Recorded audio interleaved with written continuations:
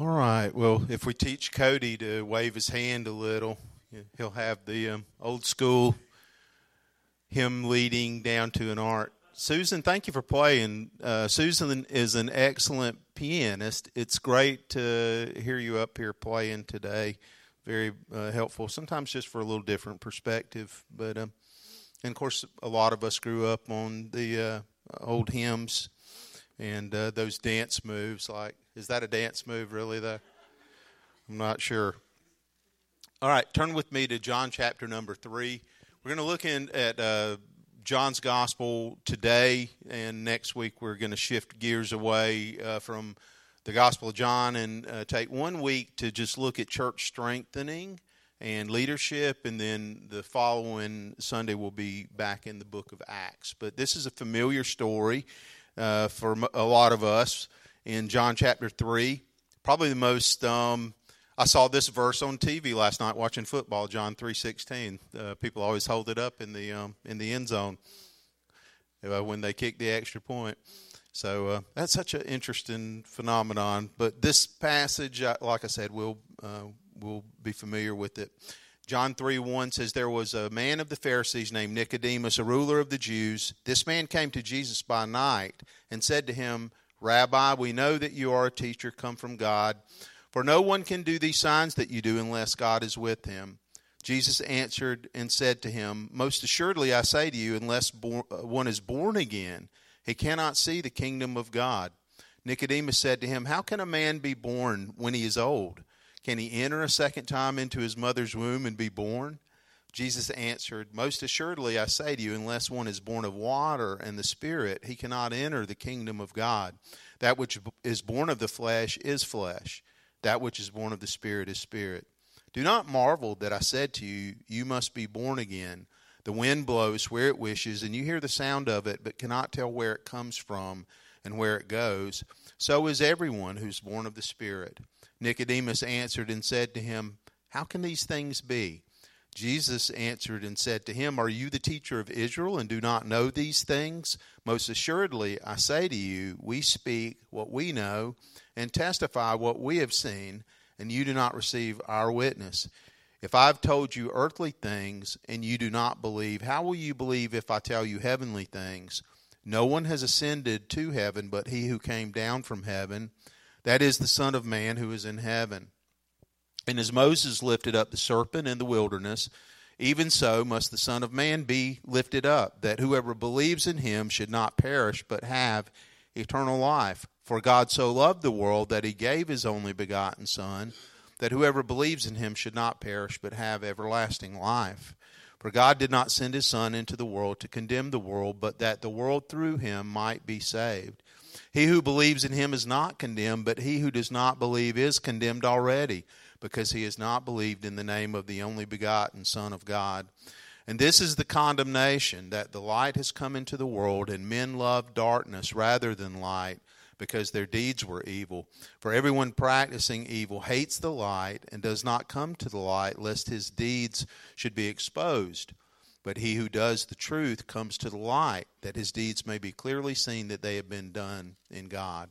Father, thank you for the Bible. Thank you for this encounter and what it tells us about your heart, your purpose in rescuing people. And God, thank you for what it shows us about what we need, what every person needs. And we pray, Father, that you'll open our understanding.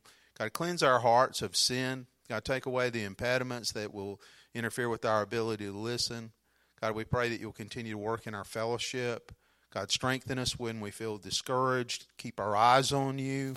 And God, we pray that you'll be glorified among us for your name's sake. And we pray it in Jesus' name. Amen.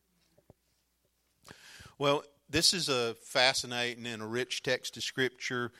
What we see in it is that Nicodemus gives us a description of him in the first couple of verses. He's an older man. Nicodemus is a Pharisee, and he's a teacher, it says, or a leader among the Jews. Jesus tells him that he's also a teacher, tells us that. And so we get a pretty good idea of who Nicodemus is. We know that The scripture says he comes to Jesus by night. Most people would say it was because he was concerned about being seen with Jesus. He was concerned that people would form an opinion about him based on his interaction with Jesus. We know that many of the Pharisees, the group that he would have belonged to, were vehemently opposed to Jesus' ministry. They were probably, according to what we see in Scripture, definitely were the people who plotted to eventually have Jesus executed. And so Nicodemus, this is a risk that he takes, even coming to Jesus in this way at night. And Jesus speaks to him, we'll see, as if he represents a group larger than himself. He's actually, I think, in the way that Jesus interacts with him, in some translations, in verse 12, you can see it pretty clearly that Jesus changes the way he's speaking to him. And he says, he speaks about himself as if he exists among others. Jesus says, we've testified. If we speak to you about earthly things and you don't receive our witness, he says, right? That's how it puts it.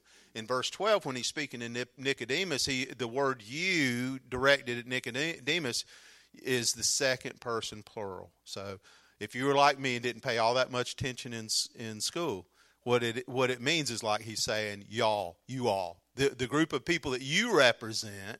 So you don't get that in a lot of English translations, but it's really what's happening here is that Jesus is really calling Nicodemus to take a stand against a group of people and to go further than just to come and speak to him in the secrecy of evening.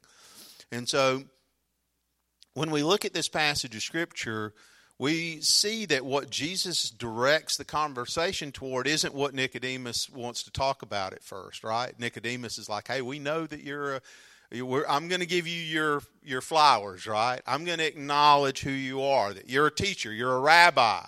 I'm going to give you your propers, you know. And Jesus doesn't even go into that conversation. He just interrupts him and says, I'm going to tell you what you're really here for. You don't know what you're here for. I'm going to tell you why you came. And he says, what you really are looking for is a need. You must be born again.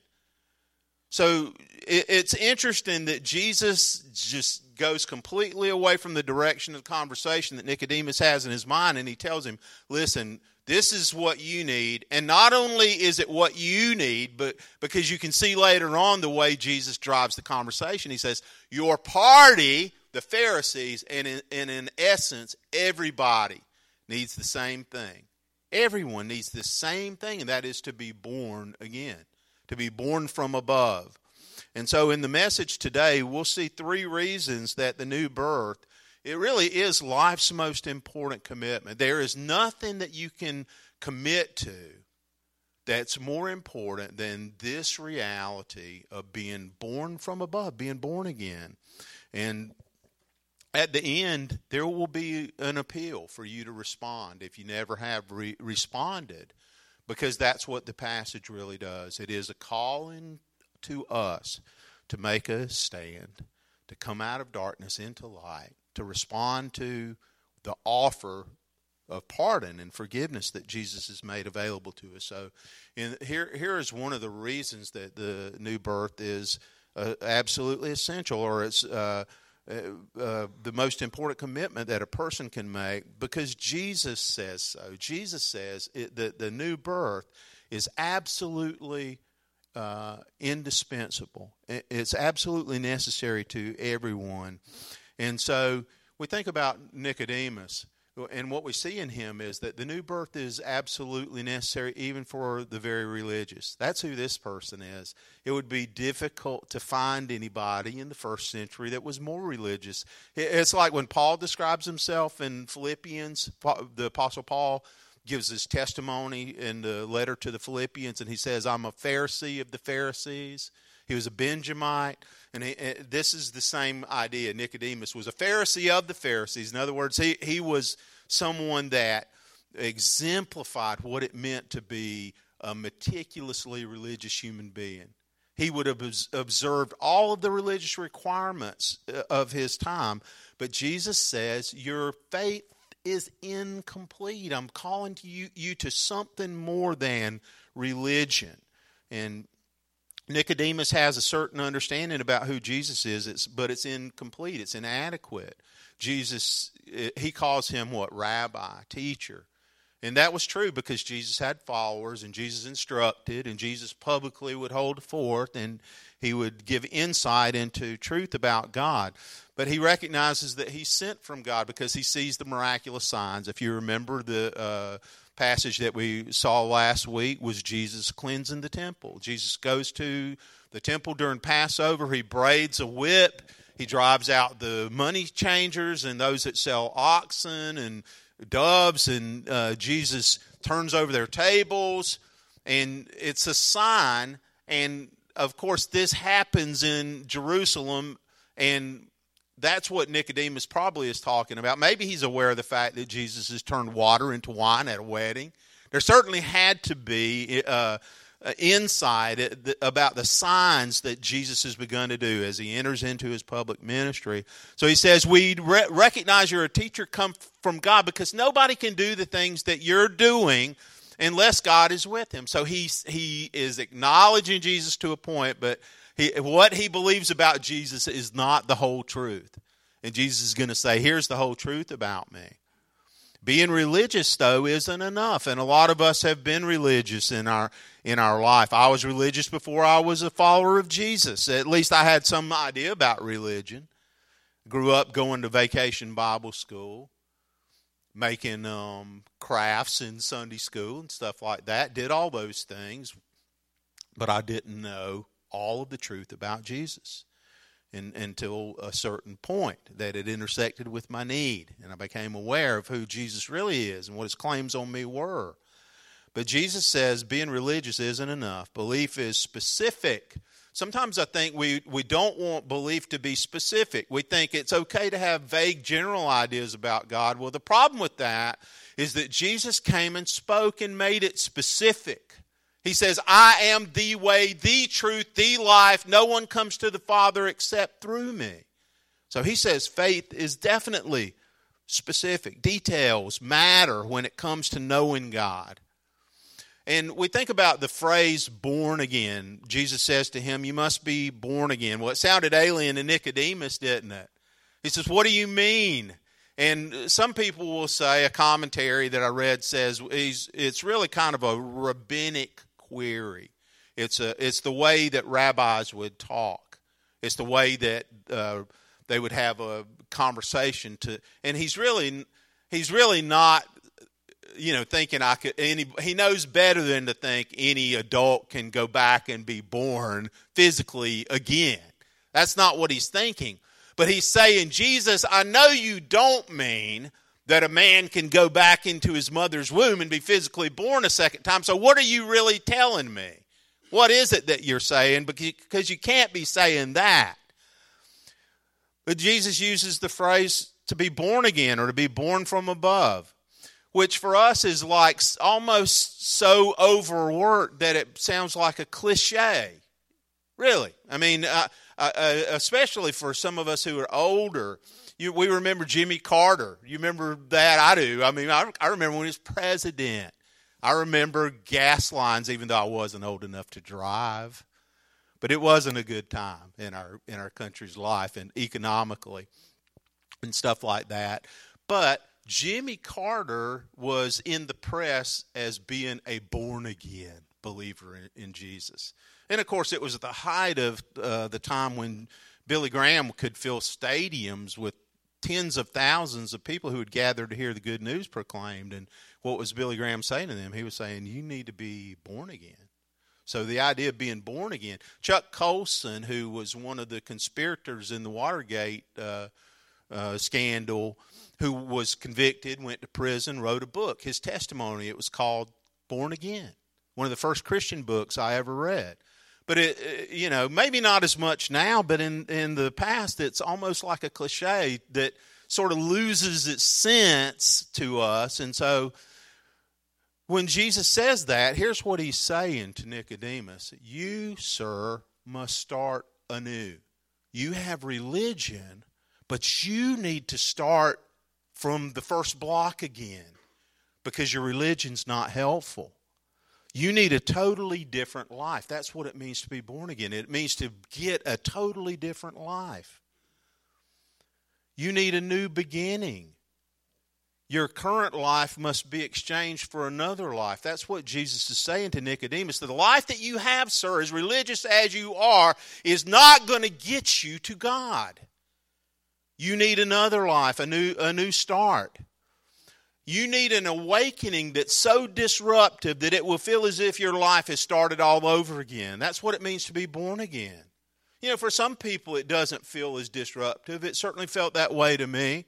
It felt like the old life, and that's how Paul describes it too in 2 Corinthians chapter 5. He says, if anyone is in Christ, he is a new creation. Old things pass away. Behold, all things become new.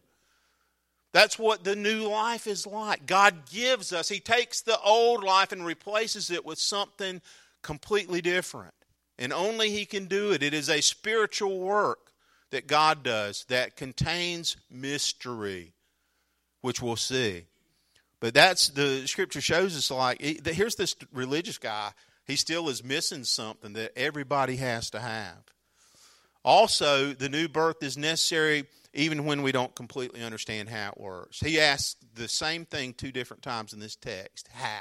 How is this possible? How does this work? He wants to know. And I love how Jesus describes it. He's like, well, you know how the wind blows and you hear the sound of it and you know it's coming from somewhere and you see the effect of it, but you don't know where it comes from or where it's going. He says that's what the work of the Spirit is like. And Nicodemus is like, well, that completely clarifies all of it, right? Now, he couldn't have felt that way. But he answers Jesus, how? How can this be? How could this truth be? How life and spiritual truth is. And Jesus says, well, here's how a person is born again, by the washing of water and the Spirit. He says water, a person has to be born by water and by Spirit. And the water, of course, is an emblem of cleansing and washing and forgiveness. And so when he says you have to be born by water and Spirit, he's saying there has to be a cleansing and the work of forgiveness has to happen in a person's life. And the Spirit has to come and animate that person's life. The Spirit has to come inside of a dead person and make that dead person live to God. And we're going to look in a moment at a bunch of Scripture that reinforces that's how it works. The washing of water. You know, we practice baptism in obedience to Jesus' command. When a person comes to this crisis of belief and they trust in Jesus and they are baptized, when the baptism itself is like pulling water out of a pump out here that you put in here and it's a little cold, you know. But when you put somebody in that water, it does not wash away sin. But what it does do is depict what happens when Jesus comes into a person's life, is that He does wash away our sin. He does cleanse us and forgive us. And so baptism, there's a liturgy that often we'll use that, you know, it varies from person to person. When I baptize someone, I will say, buried in the likeness of His death, raised in the likeness of his resurrection, because it pictures 2 different things. It pictures the good news of Jesus' death, burial, and resurrection, but it also pictures the fact that your old person has died and the new you is coming up out of a watery tomb. That's what baptism is. There's an old person that died, and that new person that's come to life because the Spirit has come to live in them, that person is raised and into newness of life. And it spells that out in Romans chapter 6, that what shall we say then? Shall we continue in sin that grace may abound? He says, certainly not. How shall we who died to sin continue any longer in it? Or don't you know that we who died to sin have been made alive in Christ? And he says we no longer live in our old life, but we're raised to newness of life, and that we shouldn't be slaves to our old ways. And of course, I'm paraphrasing quite a bit what it says in Romans chapter 6, but it's basically saying that you've died, you've been raised again to this brand new life. And so the Bible recognizes 2 categories of people. And that's what he says to Nicodemus. He says, that which is born of flesh is what? It's flesh. He says that which is born of the Spirit is spirit. There are two categories of people that Jesus acknowledges. He says there is the person who is dead in trespasses and sins. There is the person who is animated and made alive by Christ. And those are the only two categories that Jesus recognizes. Either we've entered into spiritual life or we remain dead in our sins. Either we are merely natural and the only resource that we have at our disposal is us, our intellect, our self, our experience, or we're supernatural, spiritually inhabited by God so that He gives us insight into Himself and makes us live again. What was sacrificed because of sin and the fall, the Bible says, is spiritual life. Do you remember that in the garden when when God had laid down parameters and He says, this is what life in God looks like. And He says, you can't eat of this particular tree in the garden. And they did. They disobeyed God. And God said, and the day that you do that, you will what? Surely die. He says, you will surely die. And so we know what we're seeing in that story is the narrative of the fact that sin disrupted people's connection to God. It disrupted, and the Bible teaches that every human being is a sinner by nature and by choice. We inherited a sin nature according to the Bible, 2 Corinthians chapter 5, in the Scripture. I think it's Romans chapter 5 actually that talks about the fact that we have all of us identify with Adam, and all of us are sinners by nature and by choice. And everybody is either made alive to God or merely natural. And the only way that we're made alive to God is through God. And here's what the Scripture says. You were dead in trespasses and sins in Ephesians chapter 2. It says this is what's true about humans. This is when you're born and you grow up, the natural condition of every person is that we are separated from God because of sin, both ours and that of others, the sin that preceded us. The Bible says, but God, being rich in mercy because of the great love with which He loved us, even when we were dead in our trespasses, made us alive together with Christ. By grace you have been saved. And the Scripture says this is what God does. And He raised us up with Him and seated us with Him in the heavenly places in Christ Jesus.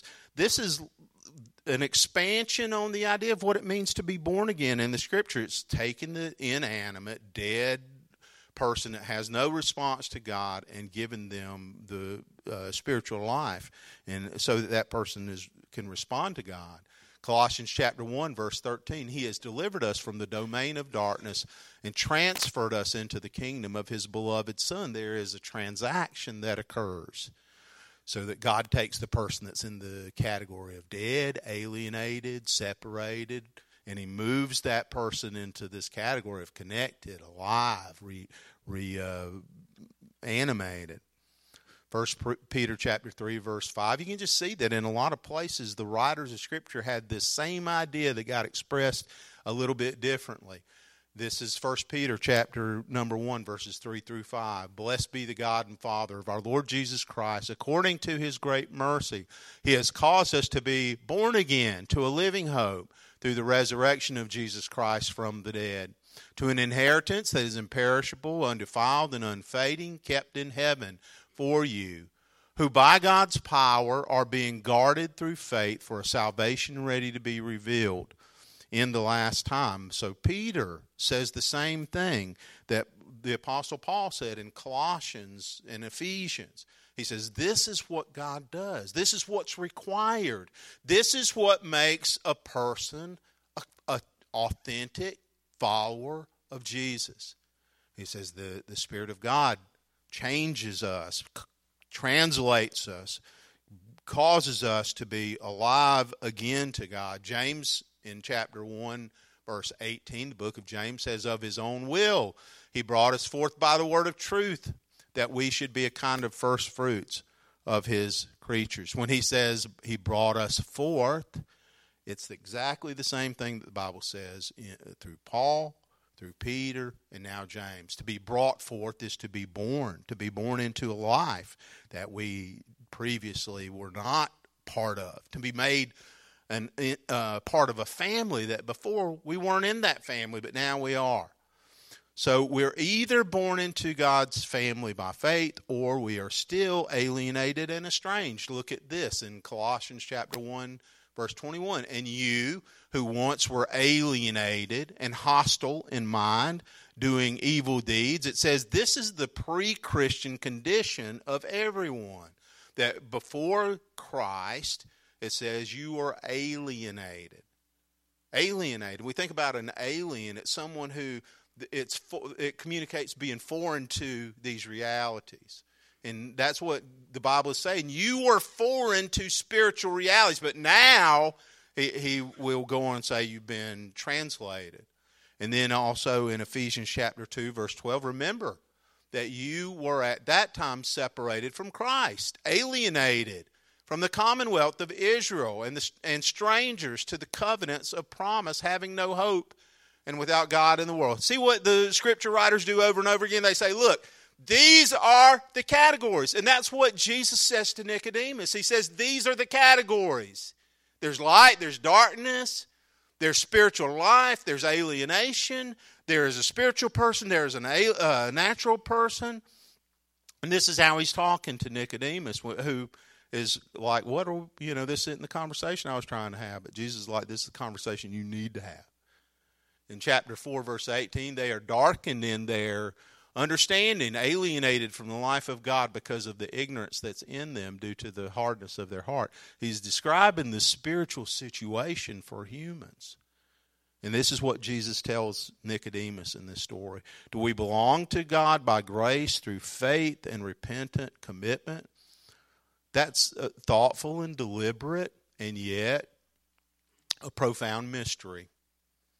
That's what we see. It's a profound mystery because when Nicodemus wants to understand it, he's like, how can these things be? And that's what Jesus gives him. He says, the wind blows where it wishes. You hear the sound of it, but cannot tell where it comes from and where it goes.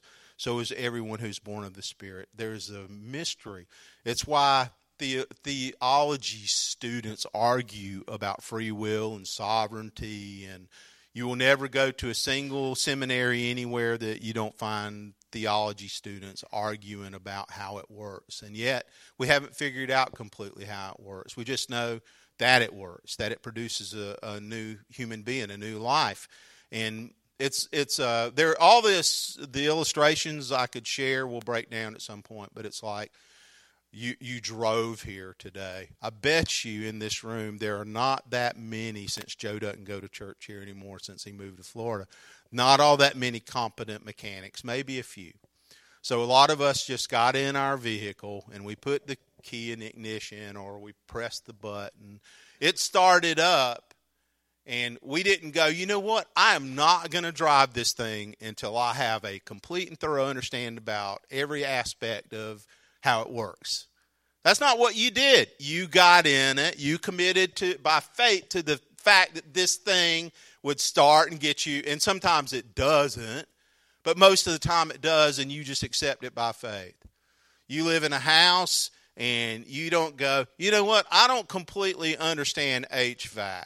I don't know how that works, so I'm just going to leave this puppy off until, some later date when I fully understand all the thermodynamic realities about how it captures and transfers and the electrical process. No, you just go turn it on and enjoy conditioned air, hot or cold. And it's kind of what Jesus is saying to Nicodemus here. He's saying to him, listen, there is an incredible spiritual reality that I'm communicating to you. You don't know everything about it, but it works. It's how it works. So he is being told you need to be translated from death to life. And you need to trust that this is what I'm telling you. And then he's going to tell him in a moment why he should trust it. We have enough to go on to see that there are facts working that are real and helpful. And then we proceed on faith. That's how we do it. I, for certain, didn't know everything about all that was involved in salvation when I surrendered. But the surrender was the important part for me. I could recognize that my way of doing life didn't work. My way didn't work. It was breaking down all the time. And I didn't know what life was for. I didn't know the big picture of what life meant. And it was in surrender, recognizing I needed to be forgiven, recognizing that there was a person who claimed to be the Savior, and committing my life to that transformation began to occur for me and hope began to happen. But the question is, God has revealed truth to us, or we can't know it. But the question is, what are we going to do about it? I've shared this illustration a lot, so bear with me if I've shared it here before. But it's like my wife has a hope chest. Anybody have a hope chest? It's a kind of an old-fashioned thing. But like my wife has one, and probably neither one of us can really remember what's in it. You could guess, like what somebody would put in there, like dishes and silverware and something that got passed down from their family to them, heirlooms, right? Probably, generally we know heirlooms are probably inside of that hope chest. It's a big trunk with things in it. But you couldn't accurately say what's in there unless someone opened the lid and said, take a look, here's what's in here. And that's what Revelation is like. It's God saying, look, you could have a general sense of what God is and means, but I have chosen to open the lid up and invite you to look inside. And he did that in a process through the history of Israel and their festivals and the religious observations and his interaction at times in big, powerful ways through people like Moses and later other prophets and David. And we get an account of all that. But finally, the writer in Hebrews said, God himself came and spoke through his Son, the brightness of his image, the expressed image of his person or likeness of his person, that God came and told us. So it's like God opened up the lid and said, look in here, and here's the detailed stuff that you need to know. That's revelation. And it's what the claim of Christianity is that there's revelation, that it's specific, that God shows us, that God chose to reveal, and that the reason that this all holds together is because God himself came here and spoke. God lived among us, which is what we've been saying for the last 5-6 weeks during the Christmas season, Advent. But at some point we have to surrender the doubts that we have to some of these realities that Christ spoke. Do it now or later. Do it now or later, because the Bible says that one day every knee will bow and every tongue will confess to the glory of God the Father that Jesus Christ is Lord. Now or later. We'll either do it now willingly as worshipers, or we'll do it later. But the Bible says, don't make any mistake. One day every knee will bow, every tongue will confess, because God will show us obviously, visibly, who he is. So the new birth, first of all, we see it's absolutely necessary. That's what Jesus says. Secondly, the new birth rests on his own credibility. But look at verse 11. He says, most assuredly I say to you, we speak what we know and testify what we have seen, and you do not receive our witness. So Jesus is speaking about the fact that he exists in triune community, Father, Son, Spirit. If you remember, we've referred to this many, many times, how in Genesis it says, let us make man in our image, let us create man, us, the community that already existed, because God is plural. God is triune. God is Father, God is Son, and God is Spirit. And it's the Son who comes and speaks and comes to earth. And his insight is what makes him credible. You can see in the Scripture the fact that he says, we speak what we know. I'm not telling you something that's conjecture. He says, what I'm telling you is what I know, because I'm the author of it. So a lot of us, if you enjoy reading, you may have a favorite author. I have authors I enjoy. I enjoy John Grisham. He's not all that hard to figure out. He's pretty straightforward. I like Cormac McCarthy. That's my favorite writer, probably, who died last year. If I read his books, I might have some questions. Who would be most expert about Cormac McCarthy? Some literature professor or Cormac McCarthy? Well, he would be. And Jesus says, listen, I am the author of reality. Me. I wrote it. I'm the one if you get into DNA, I'm there. I'm the one who put all this together and assigns meaning to life. And so he says, we speak of our own authority. That what makes the new birth credible as a reality is that Jesus came and said, this is how it works. He says, I speak what I've seen with my Father in John 8:38. And then in verse 42, he says, I proceeded forth and came from God. And what he's doing in verse 12 especially is pitting his collective witness against their collective resistance. That's what's happening. He pits his collective witness against their collective resistance, because together they were saying that Jesus is not God. We talked about this, Thursday when we had men's Bible study, that they still clung to Moses, as Moses would for them have been more authoritative than Jesus, and Jesus is saying, Moses only said what I told him to say. I'm the author. I'm before Moses. Before Abraham was, I am, Jesus says. And when he said that, he was saying, I existed. And they were, wait. Abraham predates you by 1,000 years. How could you be before Abraham? And of course, we know what Jesus was saying. He was saying, because I am that I am. He's Yahweh. He's God who became flesh. So his origins also make him credible, where he comes from and what he knows. And so the scripture says he's the one who ascends to heaven and came down from heaven. The Son of Man, which they would have known was a reference to Messiah. And so, but he says in answer to Nicodemus, who says, how can these things be? Jesus says, are you a teacher of Israel, but you don't know these things? And he says, I've told you, verse 12, earthly things, and you don't believe. How will you believe if I tell you heavenly things? And what Jesus is saying is, this is the most basic spiritual truth that you've got to get if you're going to get any other spiritual truth. If you don't receive this truth, you are never going to graduate to other truths.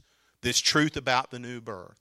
This, he says, is like the ABCs. You remember, maybe. I mean, I remember my earliest memories are 3 or 4 years old. I definitely remember kindergarten. I definitely remember being a nearsighted little kid in school when they were trying to teach me the ABCs. But you don't learn to read without learning the ABCs, right? That's where it begins. They teach you a little alphabet song. And then you start to learn whole numbers, because what are whole numbers? They are the key to unlocking math, which I never unlocked all that well. But those numbers are the key to addition. They're the key to subtraction, multiplication, division, all that complicated stuff like algebra when they start throwing the alphabet in there with numbers and geometry, and all of it begins with this very basic thing, and that's what Jesus says. He's like, if you don't get the basics, you're not going to get the rest of it either. And the basic is surrender to this revelation and being born from above. It's step one. And Jesus' origin is the test of his credibility. His counsel is eternal, and he says, this is because I'm the Word made flesh. That's what you see in John chapter 1, verses 1 through 18. In the beginning was the Word. The Word was with God. The Word was God. The Word became flesh and dwelt among us, and we beheld his glory as of the only begotten, full of grace and truth. So Jesus says, this is why you can believe me, Nicodemus, is because my credibility is about where I've come from and who I am. And what I testify to you is from the author of life. God came to earth to tell us in the plainest terms what he requires, and that's what we have here, is these plain terms. And then the passage shows us that the new birth it begins for people when we hear about it, a spiritual crisis. That's where Nicodemus is now. And it introduces a crisis regarding what we believe about human nature and what we think is wrong with the world. Most people, if they're honest, will say, yeah, something is definitely wrong with the world. You know, if you don't think that, like I've said before, don't turn on the news, because the news is full of ideas about there being something wrong with the world, war and murder and mistreatment of humans by other humans. And we can see that there's something that looks like evil that's at work in the world around us. There's something that went wrong, it feels like. And then, if we think about our own life, boy, I don't know if you ever have this experience, but once in a while I'll be awakened and I'll just start thinking about regrets. I don't think it's a very healthy exercise to commit to all the time, but once in a while it's not too bad to think about the ways that my life went into because of my choices. Not in spite of me, but because of my choices, went to places where I felt disappointed in how I was as a human. And the thing is, above that is someone else who wrote those standards into the human heart. The Bible says that this sense that we have about virtue and wrong and right is scripted into life by this same author. That it's not just something that humans concluded across thousands and thousands of years, but it's been innately formed into us by someone who created us in His image. That's what it means to be made in His image. It means that we retain within us this sense that there must be justice. There must be right and wrong. These things weren't just, they didn't come to us just as conclusions as people, but God put those realities into human experience, and we all hold it in common. So that's why we feel disappointment, regret at times. It's why we know that we've come short of something. The Scripture uses an illustration here from the book of Numbers in the Old Testament. God had delivered His people from captivity. He put them into a process of inheriting a land of promise that He was going to give to them. He delivered them through the Red Sea. He provided for them deliverance and safety after the Passover. Then there was the Exodus, and they left loaded with riches from Egypt. They get to the desert, and all they do is sing His praises all the time, right? All they do is go, oh, praise God, He's so... No, I mean, the Bible says all they did was complain all the time. We've got bread, but we don't want bread. We want quail. God sends them quail. We're dying of thirst. God, how much must you hate us to put us out here in the desert to die? That's the point in the story where the Bible says God sent fiery serpents among the people, and that they would be bitten. And when they start to cry out, God told Moses, make a serpent of bronze and put it on a pole and hold it up. And anybody that looks at it, it says, will live. They will be delivered from the bitter poison of this reptile's sting, this serpent's sting. He says, hold it up. Anybody that looks at it will live. And Jesus chose that as an illustration about what He was doing. He says, just as Moses held up the serpent, and anybody that looked at it lived. He says, so the Son of Man must be lifted up from the earth, that whoever believes in Him, that's what He says, that's the criteria.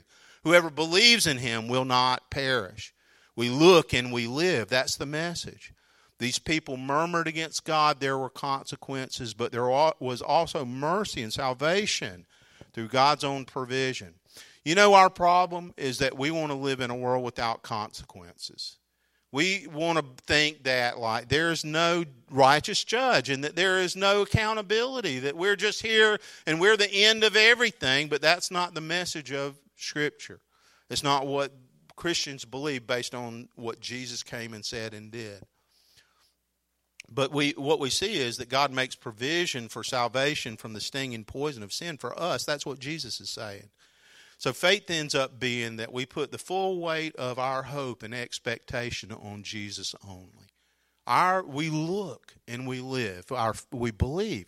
And the Scripture says, without faith, it's impossible to please God, for those that come to Him must believe that He exists and that He rewards those that carefully seek after Him.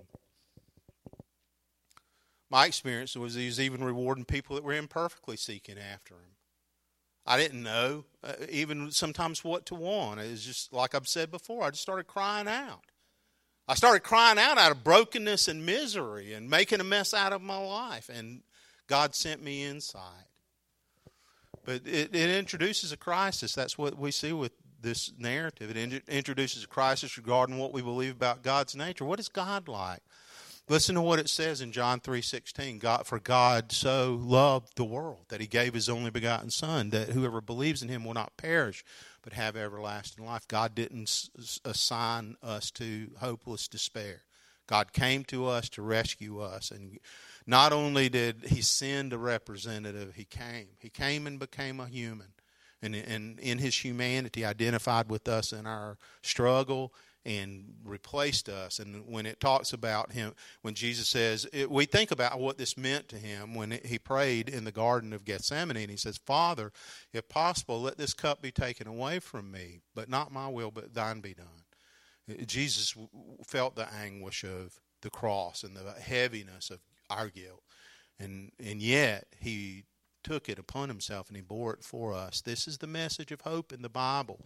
The Bible says, he who did not spare his own Son, but gave him up for us all, how shall he not also with him graciously give us all things? So we want to know what God is like. This is what God is like. God is the one who gives us all things through Christ instead of assigning us to destruction with no hope. God loves, so God gives. God so loved the world that he gave. God gives so we can truly live. His requirement is authentic faith. We think, it's a gift as well. I believe repentance and faith are gifts, and yet in the mystery of it, we respond to them and we receive Christ. We say yes, we surrender. Surrender seems sometimes like such a nebulous concept. How do we do it? We just bring the best part of us that we can to this thing and say yes to God. The consequence is rescue from alienation and placement into his family. Jesus was on a mission of salvation and not judgment. That's what he says. He says, the Son of Man didn't come into the world to condemn the world, but that the world through him might be rescued, might be saved. And people are often like, what about the one who hasn't heard? You know what a better question is? What about you who have heard? What about us, the ones that do have access to the gospel and can see God's kindness being expressed toward us? The scripture here introduces a crisis regarding human responsibility and accountability to God as well. Because although Jesus says my primary mission is not condemnation, he also says that he who has not believed is condemned already, because he's not believed in the only begotten Son of God. He says this is the condition of there are two categories of humans. There's the natural person who exists under condemnation. There's the spiritual person who's been rescued and forgiven and cleansed based on their faith in God's Son who came into history not to be ignored but to be received, not to be rejected but to be welcomed. And so it's the prevailing situation for everyone is that we exist in a state of condemnation that he came to he was dispatched to save us out of.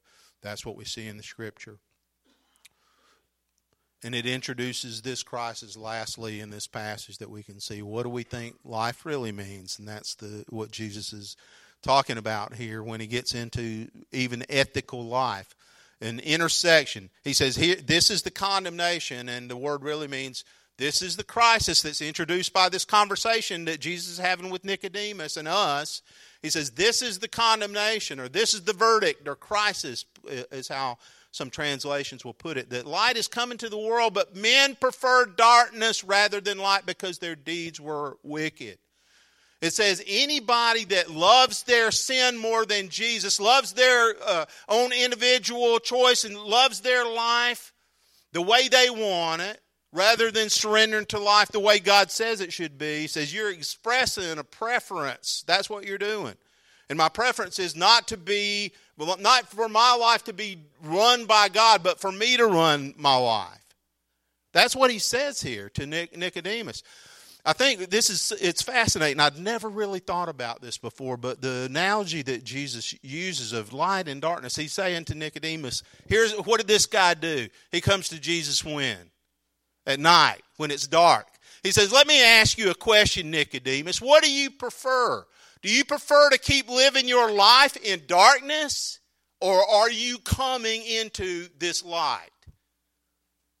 He's laying down for him that kind of challenge. He's really saying to him, are you going to come out of darkness and hiding and follow me publicly? Or are you going to keep playing around at the edges of this thing. And he tells him, listen, light is the cure for eradicating our darkness. That's what I came to experience and have come to experience, is that his light is the key. 1 John chapter 1 verse 7 says, if we walk in the light as he is in the light, the blood of Jesus cleanses us from sin and we have fellowship with one another. If we walk in the light as he is in the light, the blood of Jesus cleanses us from sin and we have fellowship with each other. He says, God is inviting us into a life of light. And when we let light in, it shines it onto the dark places in our life, and it is the first step toward eradication. Continual repentance is the life of Jesus' follower. So when we turn to God, when we turn to him and respond to Jesus, we're released from the crippling grip of fear, which I love these passages. There is therefore now no condemnation for those who are in Christ Jesus. And then in 1 John it says, there is no fear in love, but perfect love casts out fear, for fear has to do with punishment, and whoever fears has not been perfected in love. It's like when we're dominated by fear, it is a confession of sorts that we haven't clearly understood what Jesus did, because he took away all the reason that you and I have for the fear of condemnation and judgment. He did that himself for us. This is a hopeful story, because when you go forward to John chapter 19, guess who you find at Jesus' tomb? Or he's there at Jesus' burial. Nicodemus. John chapter 19, Nicodemus shows up with expensive perfume to anoint Jesus' body for burial. So there were two things at work. One, it was an expensive commitment that he made personally, financially, but also it was costly because it's a declaration.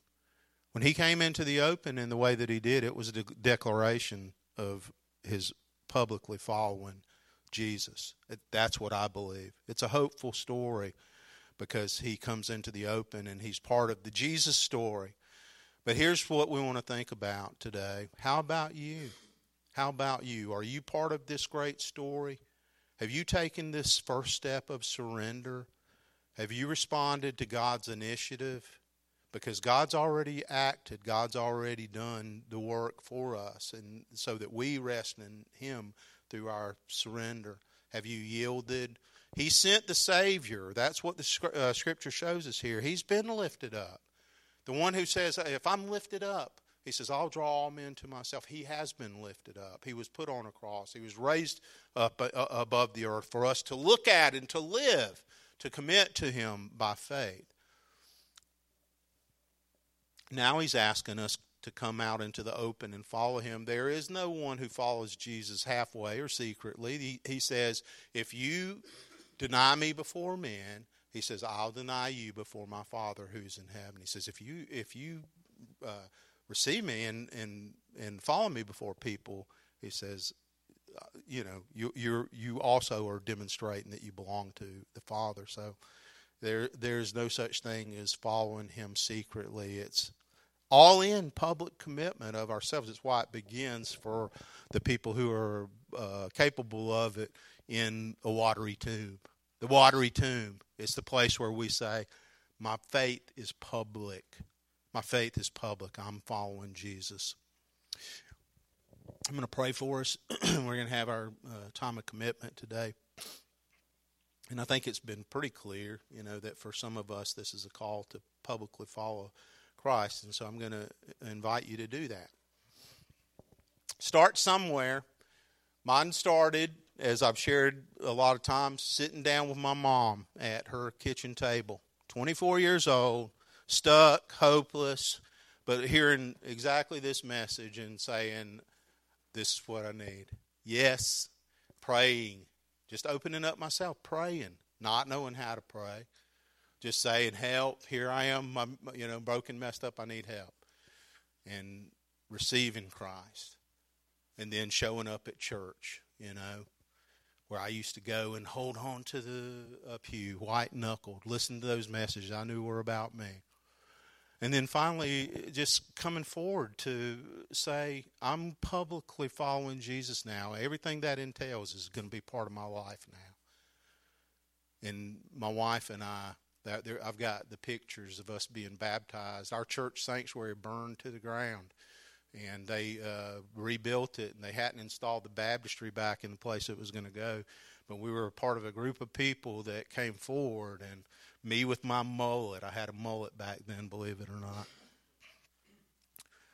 put into a watery tomb, raised back to life, and have been on this journey since then of trust in Christ over and over and over again. But we're just realizing in that moment I was cleansed, forgiven, free.